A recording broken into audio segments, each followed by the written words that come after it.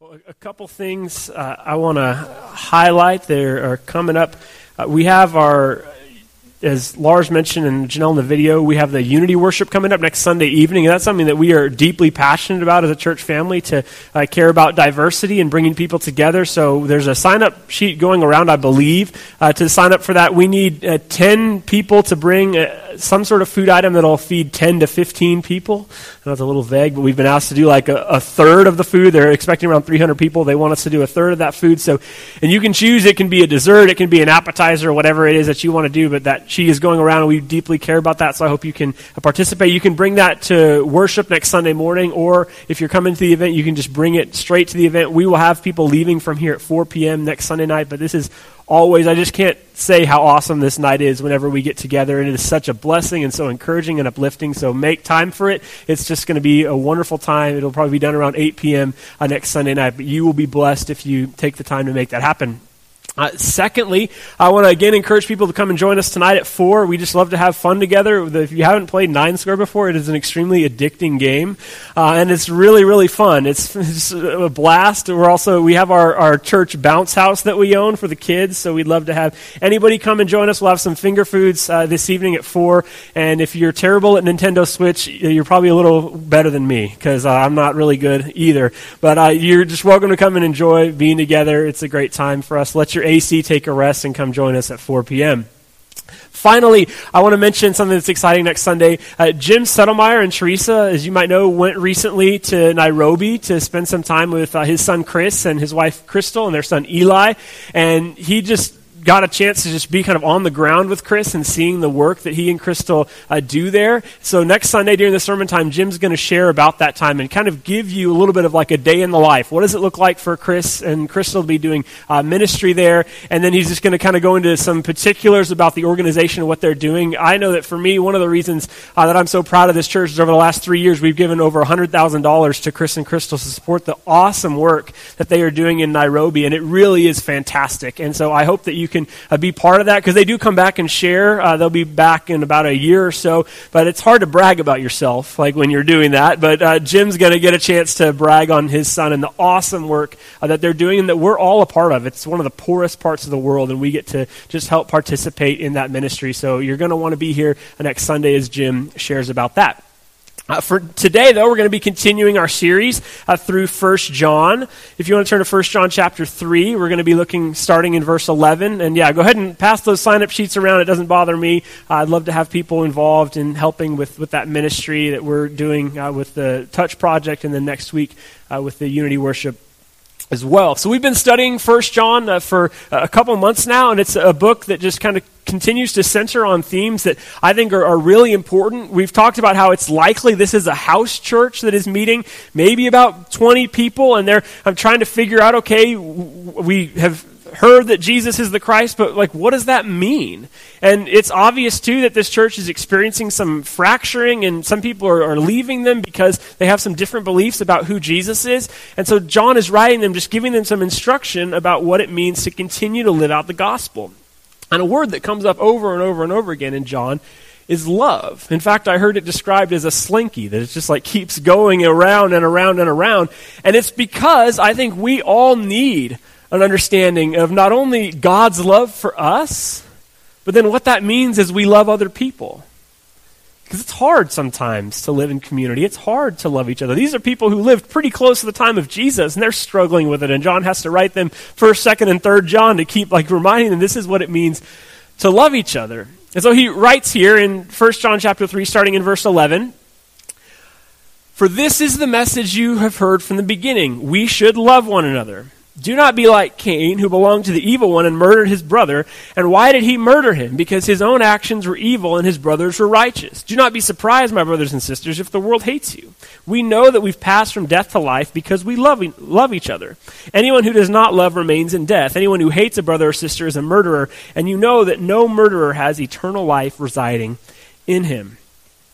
So this is kind of a heavy move right here at the beginning. Love one another, and then he switches to Cain, which they would have been familiar with, and you likely are too, that Cain kills Abel right at the beginning of Genesis. And it's a little bit of a big move, I think, in my opinion, to be like, don't be like Cain, and then to bring Cain into like modern times to them, and then I think it's to us as well. Be careful to not be like Cain. And to use Cain, I think, would be like us using Adolf Hitler or something. That's always like the bad example that like you use to bash Republicans or Democrats, depending on which side you're on, and say like, see, your leader is like Adolf Hitler. And this would have been similar. It's like, do not be like Cain. And everybody would have said, well, I'm not like Cain. Like, he murdered somebody. And that's sometimes how we can feel good about ourselves is, well, I didn't kill somebody, so I'm doing all right. You know, we can kind of go that route. But John just says, don't be like him. And it isn't just about murder in and of itself. It's being part of that way of thinking. Allowing yourself to go in murderous directions. This is very similar to what Jesus teaches when he says, I know. You guys are qualifying yourselves and saying that you're better than other people because you haven't killed someone. Congratulations. But I'm going to challenge you. Yeah, Jesus did a mock clap, I think, in the Sermon on the Mount. I'm going to challenge you that you have to get a little deeper than that. Because when you have anger in your heart towards a brother or sister, work on that. Because that's really the root of the problems. This is similar to what John says here. Be careful. You all can end up in this way. And he uses this word that I think is fascinating. He says that you can can pass from death to life when we love each other. That's a long Greek word. If you'll go ahead and throw that up there for me, Simon. It's meta-bemekamen. Anybody want to say that with me? Meta-bemekamen. Yeah, so you now are all Greek scholars. Congratulations. And what this word means, the word meta means change. The word beno, the root for the second word there, is to literally go to a different place. And kamen is an understanding of life. And so just very literally, it's like changing to a new place of life. And this is really interesting that he says, like, when you love each other, you can change to a new place of life. And generally, I think the Christian message that we have been taught sometimes is that you can go to a new life, someplace down the road. If you check all the right boxes, if you're there for Wednesday night church, then you can get there. But what he's saying is when you love each other, you can move from death to life now. And that's powerful, isn't it? That when you love each other as Jesus did, as Jesus does, you can move from death to life now. You can meta-bemekamen. You can change to this new place and this new posture. But he's honest with them and he's honest with us, that there's Cains lurking inside all of us.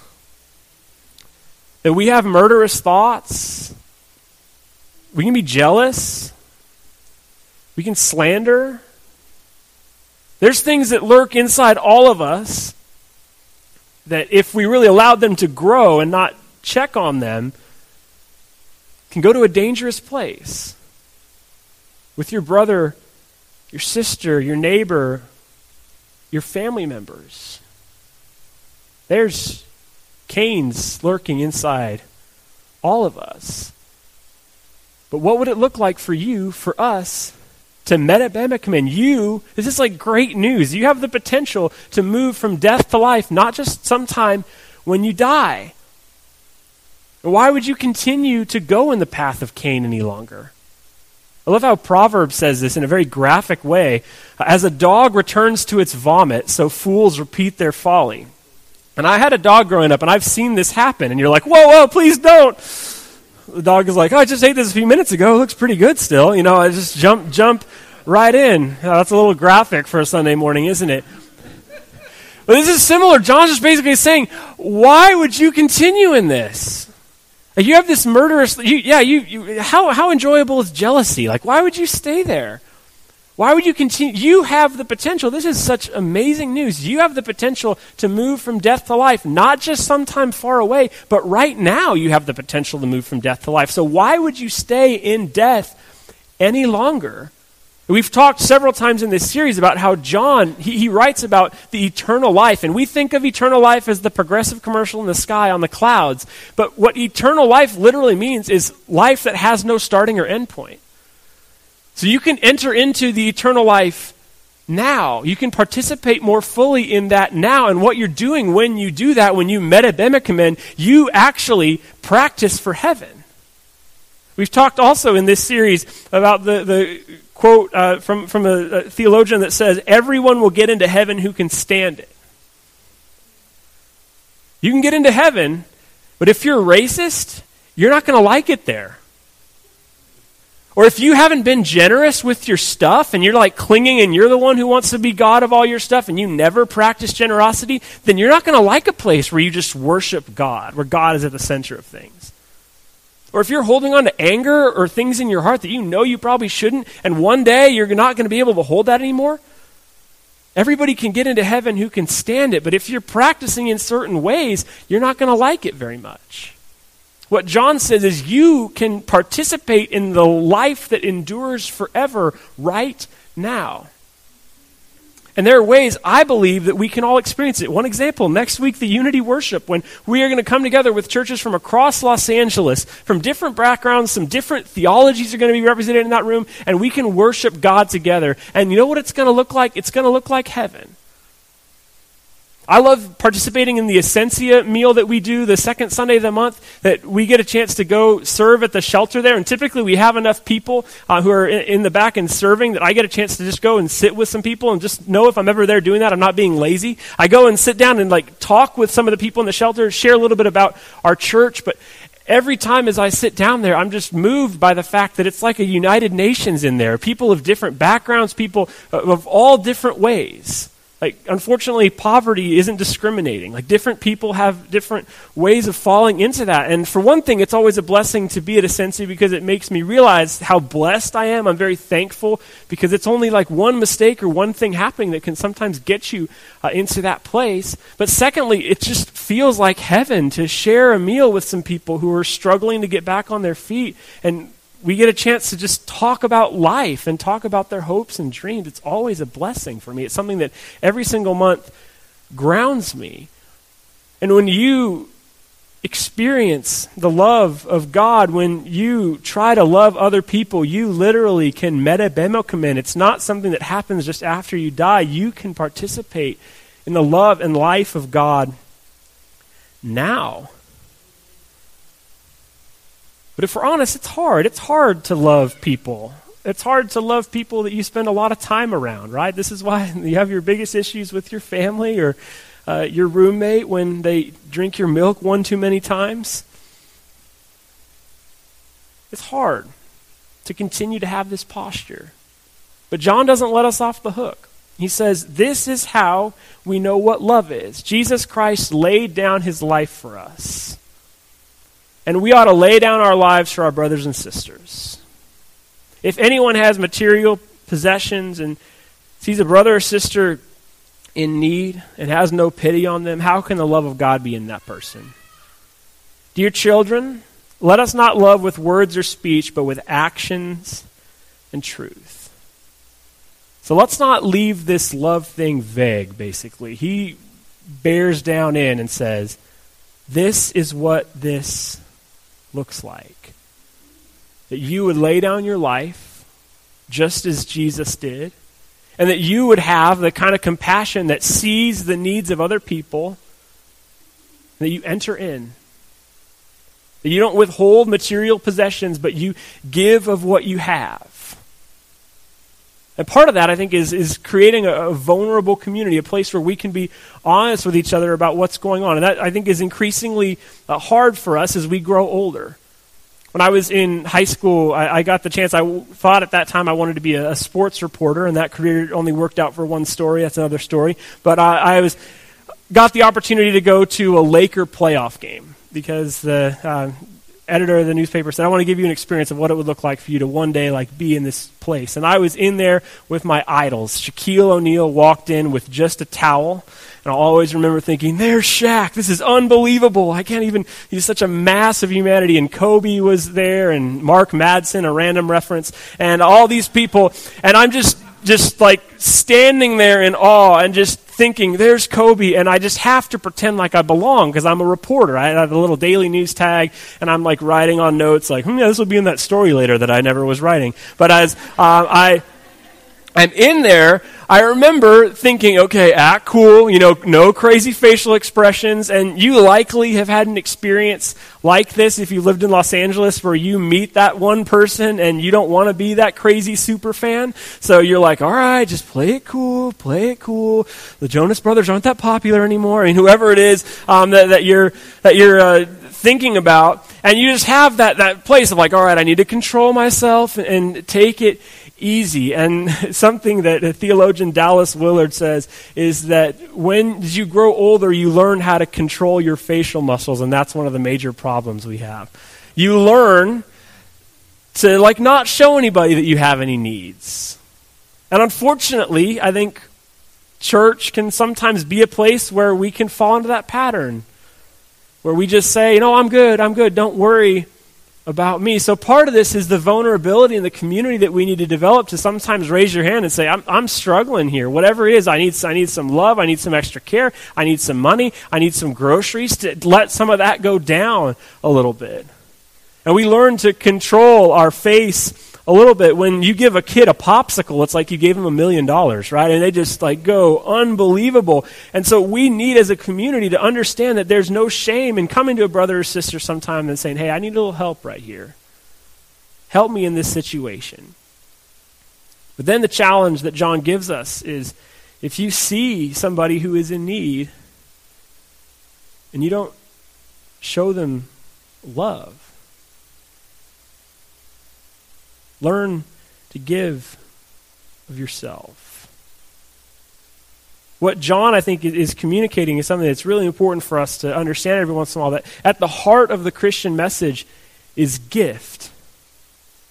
That we come together. One of the reasons that I love Churches of Christ is that we celebrate communion every single week to remind ourselves that is truly, that is the center of what we do, because it is an ultimate gift for us that Jesus has laid down his life. And that changes how we live. This is why Scripture talks condemningly about whining or complaining. Those things simply can't exist in the Christian life. That our life is a gift. We see the love of God as a gift that transforms us, and then we just basically come together and try to think, how can we show each other in this community and people who are beyond our walls? And Jesus came to lay down his life. All of a sudden, you can't live the same way. Our gratitude spills over into everything that we do. We ought to get to a point that we can't control our facial muscles a little bit. That's kind of hard to say, but facial muscles. And we can't just hold it in, and we can't live the same way. We can't hold bitterness in the same way. And if you're bitter at somebody and you're angry, how long are you going to let that person have that control over your life? How long are you going to continue to give space in your head to that person? What might it look like for you instead to love? And when we take our communion together, it's just once again centering ourselves on the fact that this life is a blessing and a gift. That every single week I know I need a fresh reminder of God's love for me. A fresh understanding of what God's grace means. And as a preacher or whoever it is that is doing communion that day, we try our best to talk about it, but we can never fully explain it. Because it's a pursuit that we continue to lean into every single day of our lives. And John says that at some point, you have to open yourself.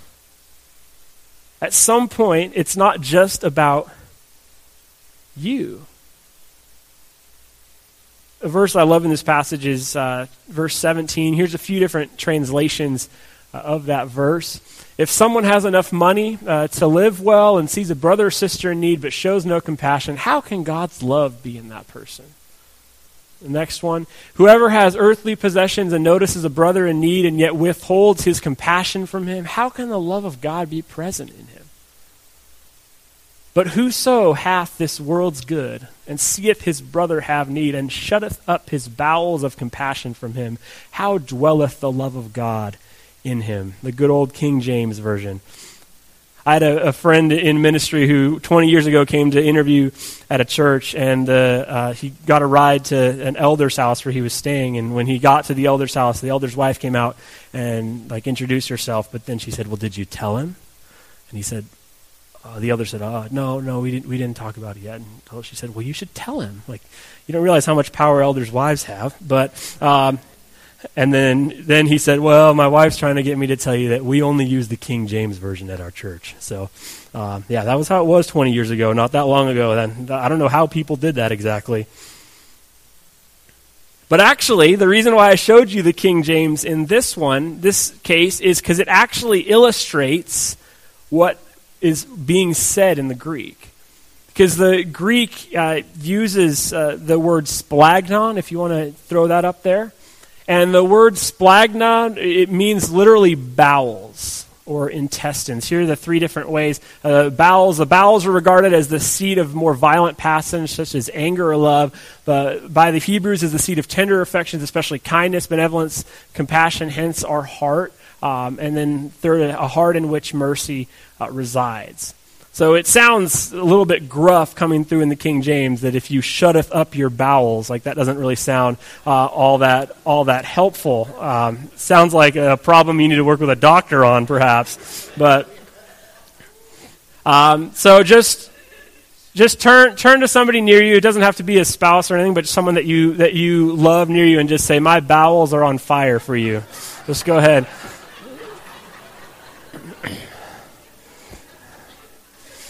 So, yeah.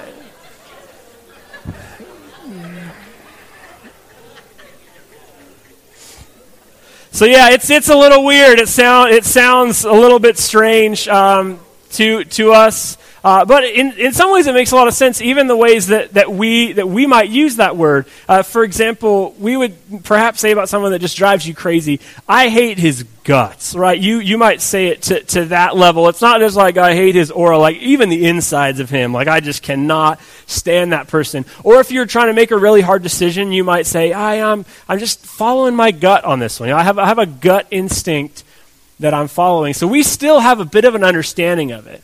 And I think a way that we might understand this in more modern language, perhaps, is just the heart. Because that's where we understand, that kind of emotions come from and where actions pour out of. And so let me just try it that way, to say that the writer is saying, who is it that you're shutting your heart towards? And I think if we're honest, we have some people that we could go there with. And maybe it's not somebody who you need to give material possessions to, but maybe it's just to show somebody some love and compassion. Who is it that you're shutting your heart toward? What John is saying here is that if your heart is shut towards this person, how can the love of God dwell in you? And if you're going to say that you're a Christian and you believe Jesus died on the cross for your sins, how can the love of God, how can you not say, all I've done, I've just received this gift and it stops with me? What would it look like for you to open your heart? And it's beautiful, I believe, when that happens. When in Christian community we open our hearts to each other. When we spend time getting to know each other, when we spend time in community to a point that we know what's going on. It's like our bowels start to connect, our hearts start to connect. Mandy and I were just on vacation a couple weeks ago, and I sent this picture out in an email, but I got to see Nick and Marilyn Blackburn, who were part of our church for about 40 years, and they moved to Colorado Springs. And Mandy and I drove a couple hours out of the way to go see them. And when you're driving with kids, that's like 8 hours, I think. But the reason that we did that, and it was on vacation time, is because my heart misses Nick and Marilyn. And all of us, I think we can take for granted just what it is that we have here as a Christian community. Especially a community that's a small community where we actually know each other. And so for Nick and Marilyn, it's like we drove a couple hours out of the way because it did our hearts good to spend time with them. And it's because I got the chance to be with Marilyn as she was going through cancer. They brought us meals when we had our kids. With Nick, We unclogged several toilets. Well, mostly he did the unclogging, and I'm a preacher. I don't really do that stuff, but I'm not very good with my hands. They were always there cleaning up after things that we did. So I got to spend a lot of time with them. We were committed to each other. And my heart hurts missing them, right? And I hope that we all would learn to show this kind of love to each other. That we would learn to have a certain bit of commitment and sacrifice. A Christian community is hard. It's difficult, and it's going to be tough at times. But when we come together, what's beautiful about communion and the table of God is that you don't get to choose who's around it. And if you're honest, if you're on your own, you can love people that are just like you pretty easily. And I think 1 John in general, like if people in 2018 who had no context for Scripture or anything, if they were to read it, there'd be a lot that people would say, yeah, that's awesome. What a great ideal. And I think generally today we have some good concepts and some ideals like, oh yeah, we should love everybody and be really tolerant. I'm not saying those things are bad. But the problem about loving everyone everywhere is you don't love anyone anywhere. You don't love like a real, actual, live human being. Because being in community and being in these situations and rubbing up against each other, it's going to cause friction at times. There's going to be things that are hard. It's hard to live out the ideals that John writes to these people about. You'd think just like 30 years after Jesus, they would have had this thing figured out. But John just says, no, you got to refocus, recenter. This is what you are supposed to be about. All of us are created in the image of God. And that means that even your neighbor is. The person sitting next to you is. John doesn't leave it as just an ideal. He drills down and says, we need to love each other as Jesus did. And is there somebody who your heart is shut towards? Because the thing about it is that person might not even notice. They might not even know. You might be like super angry at them and they don't even know. And it's killing you on the inside and you're just like perseverating on it and it's just shut and you're so angry. And who does that actually do harm to, right? John says, open up your bowels, which is a weird way to say it. But open up your heart. Open up your heart to God's Spirit and presence. And this is stuff that's so hard. It's difficult. And forgiveness, I believe, is a process that maybe there's somebody who you need to forgive in your life and you leave today just wanting to kill them a little bit less. And that's great. Because we all have the spirit of Cain inside of us. And it's not just like a little thing, it's just an emotion that's going to go away. John is saying these murderous thoughts, these things, they live inside of us and they ultimately can be counter to what Jesus is doing in the world. So may we be open to God's Spirit and presence. Philip is going to come down now and start to play a song that we all are familiar with, one that's an old classic hymn, one of the best ones I know of, It Is Well With My Soul. And what we do is we sing songs like this together. We're all coming at different places and at different times. We have different fears and different anxieties, things that are going on in our hearts. And as we understand this, as we are at different spaces in our hearts and in our lives, we sing, It Is Well With My Soul, to remind ourselves of the God who's with us at all times. We need God's Spirit and presence to flow through us. The love of God, the grace of God to change us.